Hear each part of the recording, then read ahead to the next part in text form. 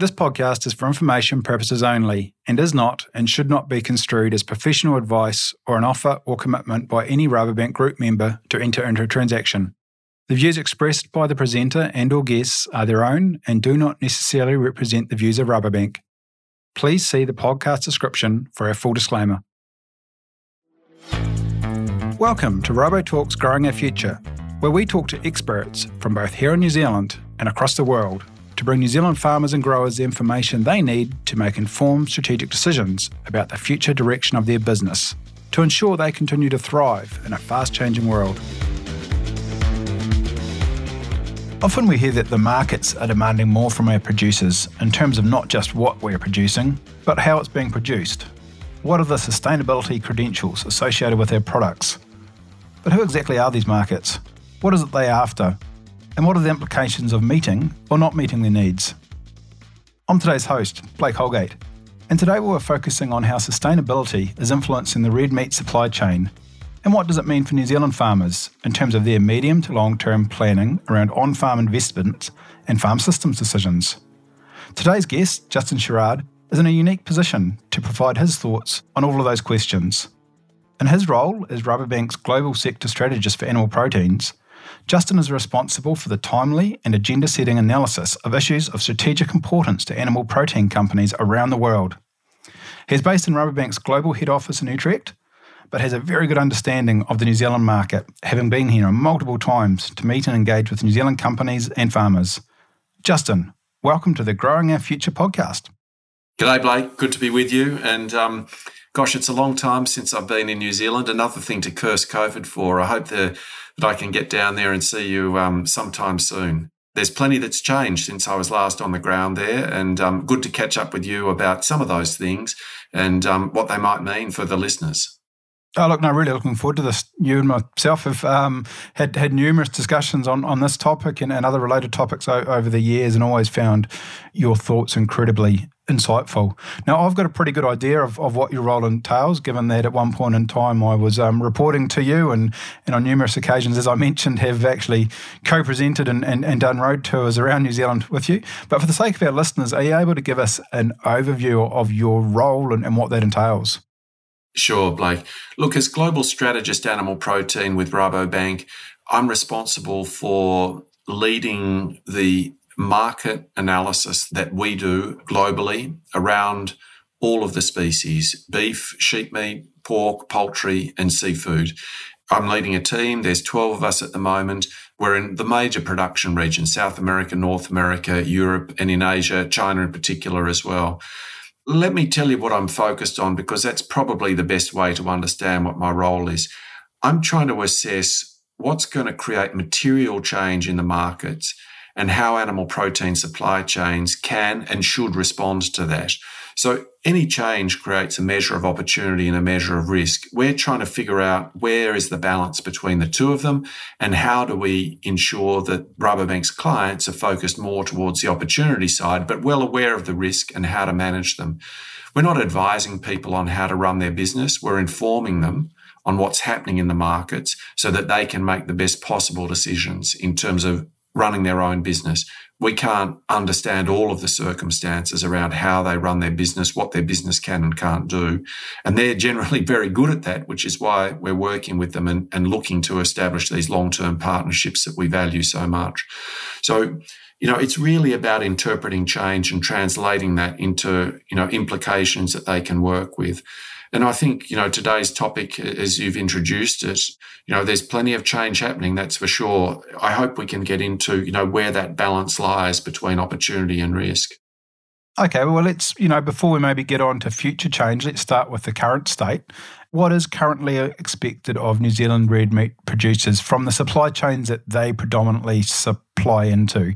Keeping in mind that, not all supply chains or not all consumers and markets want the same thing. But as I said, I know you have a good understanding of where our red meat products go. What are the sustainability credentials that those particular markets are looking for right now, Justin?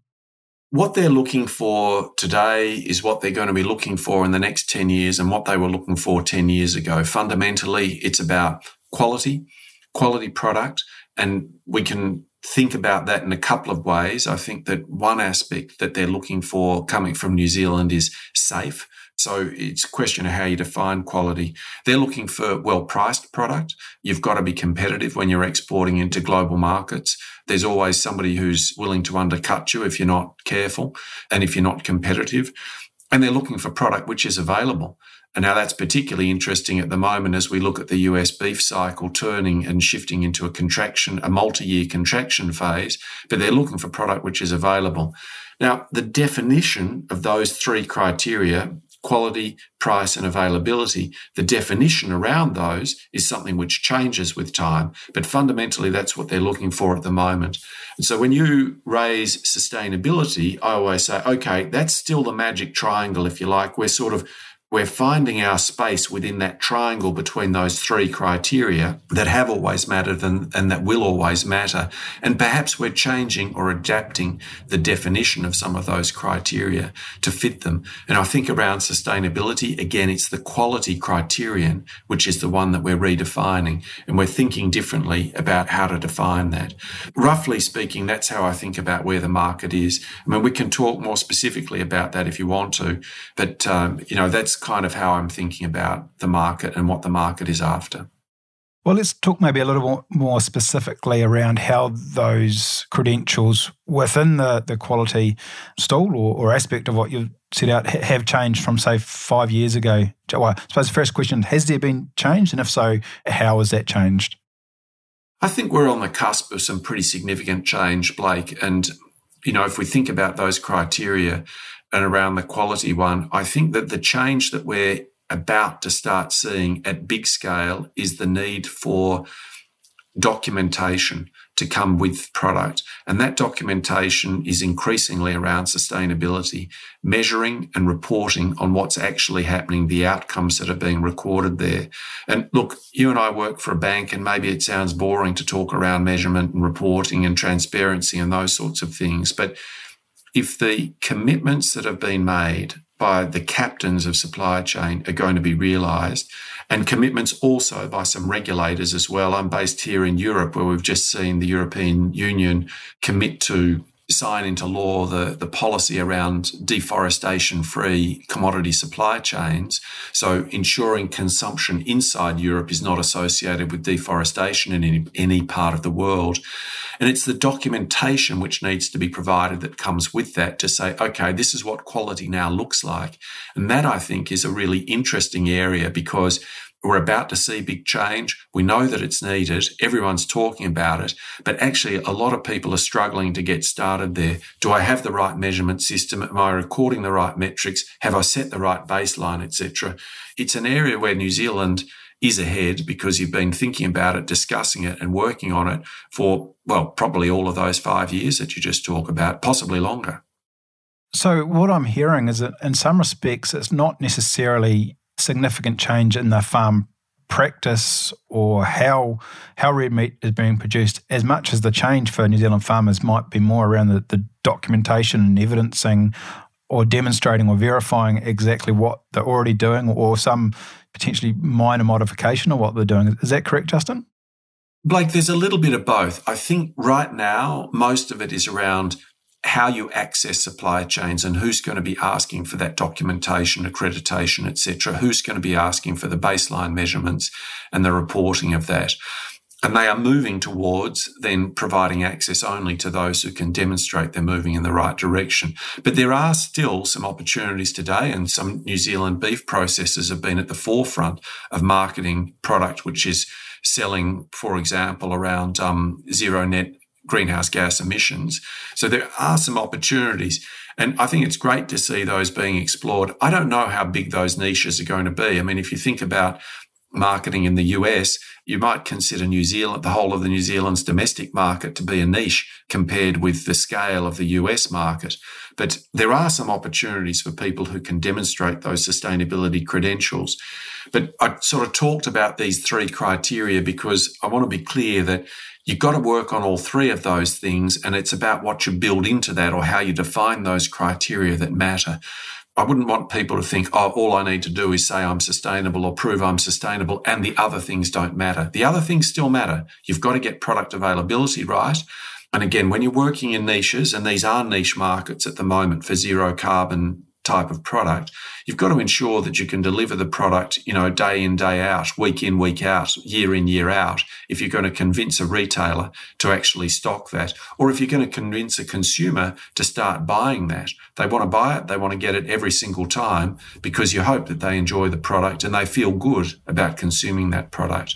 So yes, there are niches. Yes, there are those opportunities around, on the positive side, around being rewarded for demonstrating sustainability credentials. But the whole base is moving, is my point, towards actually being able to demonstrate exactly where you are and the direction that you're moving in. But that's what we're just on the cusp of starting to see and starting to dictate access only to those who can do that. And that's where I think New Zealand is in an advantageous position, because you've been working on this for, it doesn't seem like very long, but this is a pretty fast-moving space. You are years ahead of everyone else. Now, Justin, you mentioned a few times that the opportunities within the niche markets, but obviously still there's a lot of red meat product in New Zealand that goes into, for example, ground beef that ends up in patties or mince. Is that those markets or those consumers also expecting at least some degree of accountability and evidence associated with the products they're purchasing? Maybe some of them are, Blake, but I don't think that this is about consumers at the moment. I don't think consumers per se are driving it. We might like to say that we're driven by consumers, but actually, if you think about the red meat supply chain, who we're driven by is really the ultimate customer, who's a food retailer, a food service company, possibly a food manufacturing company. That's who's actually driving this. These are the companies that have made the commitments. These are the companies that are reporting on those commitments. These are the companies who are reporting back to their banks, reporting to their investors to say these are the steps that we're taking towards sustainability, because these are the things that are starting to define access to finance, access to capital, and access to consumers. So are consumers asking for these sorts of things? Yes, in niche markets, some of them are going out of their way to choose for particular product. I mean, I often refer to the example of organic food. I'm not doing routine grocery shopping in New Zealand, so I couldn't tell you, how common organic food is there. But in most markets, and I think in New Zealand, there's a well-established niche for organic produce, fresh produce. Could be fresh dairy products, could be fresh fruit and vegetables, could be dried products as well, and some fresh meat and animal protein products as well. There's a well-established niche. It's not huge. Couple of percentage points of the market, maybe getting towards 5, even 10% of the market for particular products. And that's how we need to think about those sustainability products at the moment, those with positive attributes who are marketed towards consumers who demonstrably care and are willing and able to go out of their way to select those products and probably to pay more for them. That's only a part of the picture here. There are those opportunities, but it's about how the base shifts that I think are important. And the base shifting is really about getting access to the market. And that's about what those food retailers and food service companies are doing and how they are going to control access to the market and how they are going to select who's in their supply chain based on who is going to help them to deliver on the commitments that they've made to their customers, to their employees, to their shareholders, and to their banks. Are you able to elaborate exactly what those commitments are that you're referring to, Justin? Blake, sure. I mean, a lot of these now are about setting a pathway towards net zero emissions by 2040, 2050, something like that. And a lot of companies are now, an increasing number of companies, including in animal protein supply chains, including in food retail, are not only setting those goals, but they're actually recording those goals on the public record through the Science Based Target Initiative and will start reporting on their progress. So they establish a baseline. They have to demonstrate to the Science Based Target Initiative that they have a program and that they have a pathway towards achieving the goals that they've set so that the targets are credible, seen as credible. Then they have to establish their baselines and get on with the job of delivering. Now, as I say, the first step is about establishing the baseline and knowing where you are today. Then we move on to the goal of, okay, how do we shift the trajectory towards getting to net zero rather than being at the level that it's at the moment? That's where this big change is happening in the market. Now, you can call out a lot of food retailers in the world who ultimately are the buyers of New Zealand's product. Now, predominantly at the moment, these companies are in North America and they're in Europe. I think some of them are in New Zealand and Australia as well. But the movement is growing, and we're going to see more of them in Asia, more of them in the Middle East as well. And I think that it's actually finance which is going to dictate who's moving down that pathway, because there's going to be financiers who are also asking these questions and wanting to understand what capital is at stake here. And why do financiers asking about it? Because central banks want to understand how well the finance system is adapted to whatever the future brings in terms of climate change and is not at risk because of climate change. And just to be clear, Justin, when you're talking about these net zero commitments, these are supply chain commitments. So these food companies are committing to where they're sourcing their raw products from, i.e. New Zealand farms, are part of that commitment, correct? Absolutely, Blake. I mean, if you look at a typical food retailer, 90+% of their full supply chain emissions of what matters, they're only controlling direct control, sort of 5-10% of total emissions. So to sort of go out and say, look at this, we're committing to net zero and just shifting a small amount of emissions and leaving what's happening in the supply chain is sort of missing the point. And I think this is the other big development around the commitments which are being made at the moment. You're absolutely right. It's the full supply chain which is committed to that, is being committed to that. This is the dynamic which is at play at the moment. If you're a New Zealand farmer, you probably don't know which the supply chain is that the product is going to, or which of the many supply chains is that the product is going to. That's a statement of the situation as it stands. It's no criticism of any farmer.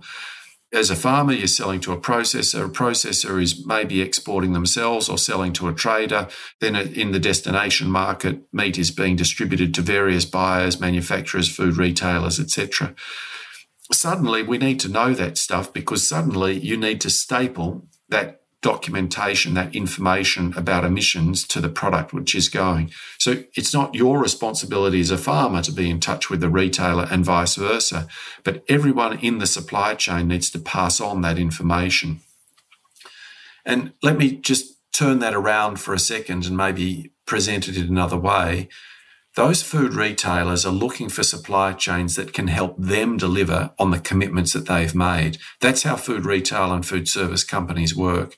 It's not for them to say, how much can I actually influence what a farmer does? They're looking for the supply chains to help them deliver.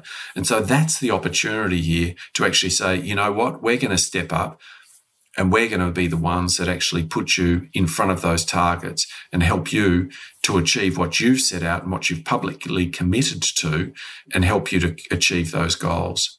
So given a lot of these commitments are climate change or emissions reduction related, Justin, is that increasingly what the whole game is going to be about? Where do other sustainability credentials around biodiversity, water quality, animal welfare fit into that picture?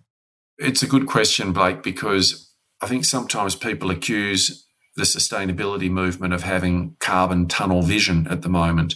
This is the only issue that matters in terms of what's happening, etc. I don't think like that. As I look at the market and look at the change that's happening, I see other sustainability issues which are also important and where the market and where regulators are increasingly focused. But climate change is leading, greenhouse gas emissions is leading. And I think what we're going to find is we're going to end up with a system which is established to measure and report on greenhouse gas emissions is going to be the system which is also asked to expand to take into account other sustainability dimensions as well. And I think when we're talking about red meat supply chains, I think there's probably three others which are most prominent. Animal health and welfare is definitely a part of it, and that includes use of antimicrobials, it includes actual welfare status, and it includes some demonstration that animals have been well looked after and cared for during their life. I think land use change, deforestation in particular, is the second issue that matters. And I think water is the third issue that matters. Partly that's about water use and recycling and reuse. Partly that's about water quality, water pollution, etc. And depending on which market you're in, there's a mix between whether it's the regulator or the market itself, whether it's these supply chain captains that are going to drive things on that front. I think water at the moment feels to me like there's the regulators are in the lead. On deforestation and on animal health and welfare, animal health and well-being. There's a combination of regulators in the market that are driving. I'd say the market's probably ahead. So I think water probably stands out as an issue. And look, I'm sitting here talking to you from the Netherlands, where we're just seeing governments taking very strong steps towards water pollution around nitrification.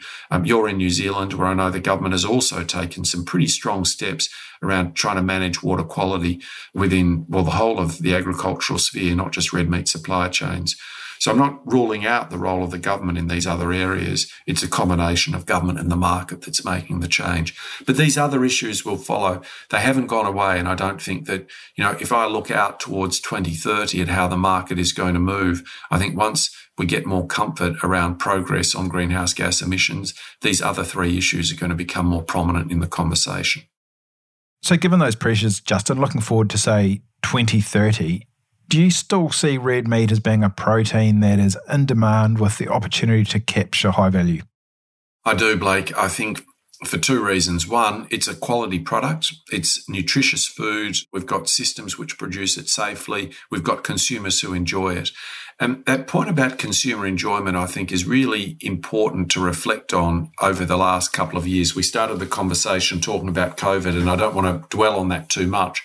But we've seen in the last couple of years people spending much more time at home, doing a lot more cooking from their kitchen than they imagined doing, perhaps than they wanted to do, because food service hasn't been available in the way that we've come to rely on it.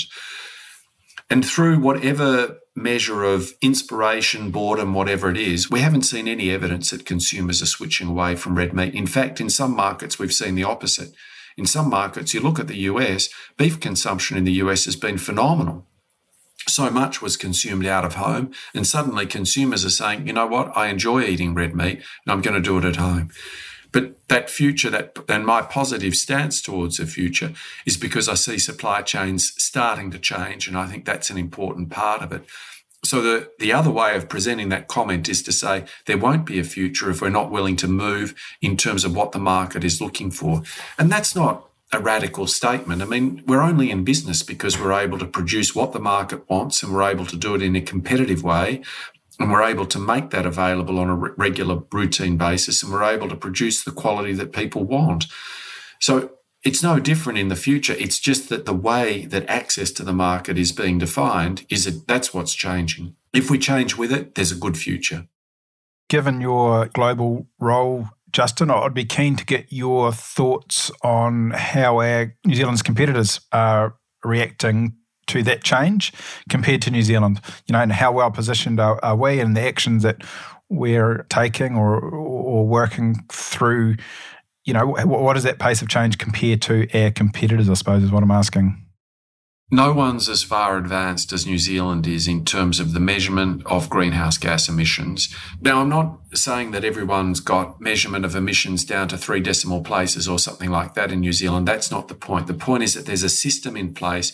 Everyone understands what's required. We've done this sort of information awareness raising that allows everyone to understand this is what's happening and this is where you've got to be. And people are getting their heads around the idea that they've got to account for what's happening on their farm in this way, and they've got to be reporting that to, through to someone else down the supply chain or a regulator, etc. And I don't want to gloss over how challenging that can be, right? I mean, it's not a straightforward process to do that and to get that right and to do that in a way which is relatively efficient. It takes a huge amount of effort, and it's taken in New Zealand a huge amount of effort, and not everyone's welcomed it, and that I completely understand, and not everyone's going to welcome it in the future. But New Zealand is miles ahead of any other competitor on that basis. Everyone else is only just starting that process and starting to think maybe this is relevant, and it's only that relatively small number of supply chain participants who are focused on that niche market, who are really motivated and moving quickly at the moment. And that, I think, is a huge difference for New Zealand. So that's one thing that I'd highlight. The other thing that I'd highlight, and this is where I'm less certain about how much progress has been made in New Zealand, but I think New Zealand has the opportunity to lead here should they choose to do it, is to actually, I'll use a business term, commercialise the tools, the technologies, the management practices which help to deliver lower greenhouse gas emissions. Same product, lower greenhouse gas emissions. So figuring out not just what our baseline is and not just getting into the measurement game, but figuring out how to change the trajectory is the most important competitive advantage in the whole sustainability space, but this side of 2030. And New Zealand has the opportunity to also be leading in that area to figure out how to do it and how to get those new technologies, how to get that innovation, how to get those changes in management practices into the market at scale. I'm just less certain about how much progress is being made on that because there's been a lot of conversation for obvious reasons about the measurement piece, but it's not all about measurement. We've got to think about how we're going to change as well. Look, yeah, I certainly know there is a lot of focus and effort is going into that space in New Zealand. The next question is how effective and quickly does that get commercialised and out to be from concept to tools in the toolbox for New Zealand farmers? But I can certainly vouch for that. There is a lot of funding and effort going into that space. So I certainly think farmers should be encouraged by that, or certainly don't want them to have the perception that that's not happening. I fully agree that that will be ultimately how we deliver on some of these commitments that are being made, that we simply can't get there with the current technology that we have. So there is a technology gap that needs to be resolved, and I believe it will be. Look, I think the recently created public-private partnership that's working on finding a solution to biogenic methane is a good example of that, Justin. The JV includes the government and partners from across the food and fibre sector, including ANZCO, Fonterra, Ravensdown, Silver Fern Farm, Synlait and Rabobank. If you look at what's being committed there, these partners will contribute around $35 million a year until 2025, with the government matching that contribution. So this results in at least $170 million invested over this time, so not insignificant. So like I say, I think that's a good example of the type of work that is underway in that space. If we bring it back down to the farm level, Justin, what can New Zealand red meat producers be considering or doing now to best position them for that future state that we've been talking about today? I think it's the point that you've just convinced me of, which is that action is happening in New Zealand. We've got to shift our minds into how we can continue to be competitive producers and do that with lower greenhouse gas emissions. And, in the first instance, this is really just about reducing inefficiency or improving productivity in the system. What are the things that we can do there? Maybe through breeding programs, through genetics. Maybe it's through feeding programs as well, where supplementary feed is used. What are the programs that we can use to make small adjustments which make a measurable difference in greenhouse gas emissions? We've got to get over the hump on measurement, get all of that sorted out, and really start thinking about what practices suit me in my business, in my operation, what's going to work for me given the type of animals I've got. Should I be thinking about changing the breeding program? Should I be thinking about different feeding regimes? Should I be thinking about differences around manure management, for example? I think at the farm level, it's all about looking at all of these different areas of opportunity and deciding what's going to suit you best in your operation. I'm not saying that everyone needs to go out and invest in these things today or tomorrow, but you do need to understand which are going to work best within your farming system, within the scope of the business that you have today, and start understanding what it's going to take to get involved in that and to be successful in those areas. Everything looks good on paper, but farmers are practical people. They actually want to see it work, and they want to see it work on their operation, on their place, before they're really convinced. And so start thinking about getting involved in some trials, some pilots, etc.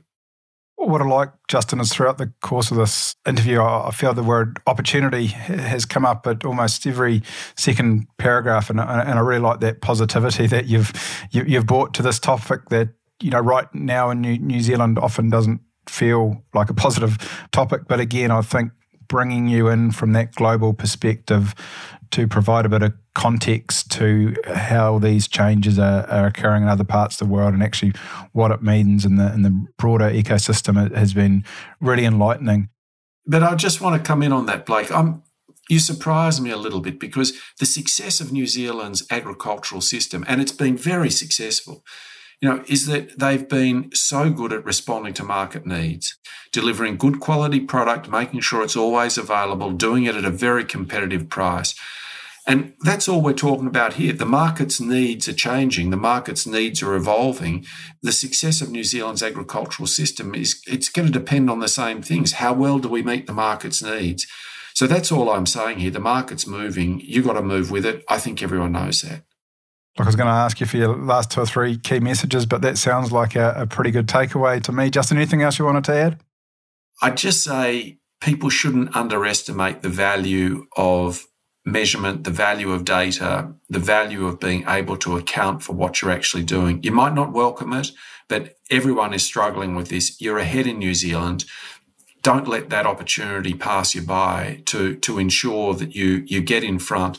Because if we just go to how the market's moving, everyone's a little bit uncertain about how this is going to settle and how quickly it's going to settle and how quickly we're going to start moving on this. New Zealand's opportunity is to say, we've got a system and we've got progress. Let us be the ones to dictate how that's going to happen into supply chains into North America, for example, beef, sheep meat supply chains into North America. And so let us be the one to define that, set the standards and force others to follow what we've already invested in. That, I think, is also part of the opportunity here. So I know people don't welcome all of the changes that are happening in the market. A lot of them are, hugely challenging for all of us. But we've got to move with it. We've got to accept that this is what the market's doing and find our way to be successful in that. If we can do it, I think New Zealand agriculture in general, red meat in particular, has got a great future. Oh, look, I think that's a great note to wrap it up on. As I said at the start, Justin, I always really appreciate and value the insights that you bring to the conversations that we have. So I just want to say thank you for joining us on today's session of Growing Our Future, and really look forward to having you back here in New Zealand and hopefully the not too distant future again. I hope so too, Blake. It's been a pleasure speaking to you as always. Good to catch up with people, and let's hope I can get down to New Zealand sometime soon.